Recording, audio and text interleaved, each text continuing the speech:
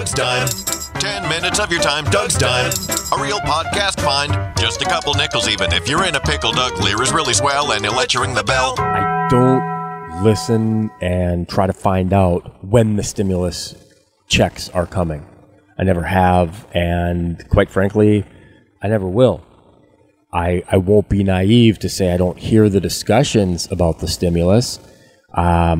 Here's case in point. I get it, and I understand the differing points of views, and I listened to Joel Heitkamp earlier this week talking about how there are a million, I shouldn't say a million, there are so many different ways that people get breaks from the government, whether it's commodity, subsidies, SNAP, tax breaks. I don't deny that. I don't deny the influx of money, whether it's direct payments or tax breaks.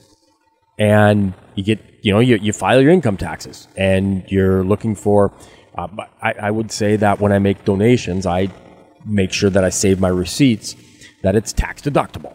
Okay? And I make donations to charities and they're tax deductible. I understand that commodities get different types of support. I understand that businesses get tax breaks. So to say that I want a stimulus because it's happening everywhere else, this is on top of all of that, which is why I kind of tongue-in-cheek say, well, if $1,400 or $2,000 is good, then why isn't $4,000 or $20,000 even better? I heard Amy and JJ talking about how I'm not sure what the age breakout was, but like the millennials were using their stimulus checks to invest, and they'd made the point that so many had made money off of the GameStop Reddit that they were gonna do it again. When you get your stimulus, what are you gonna do with it?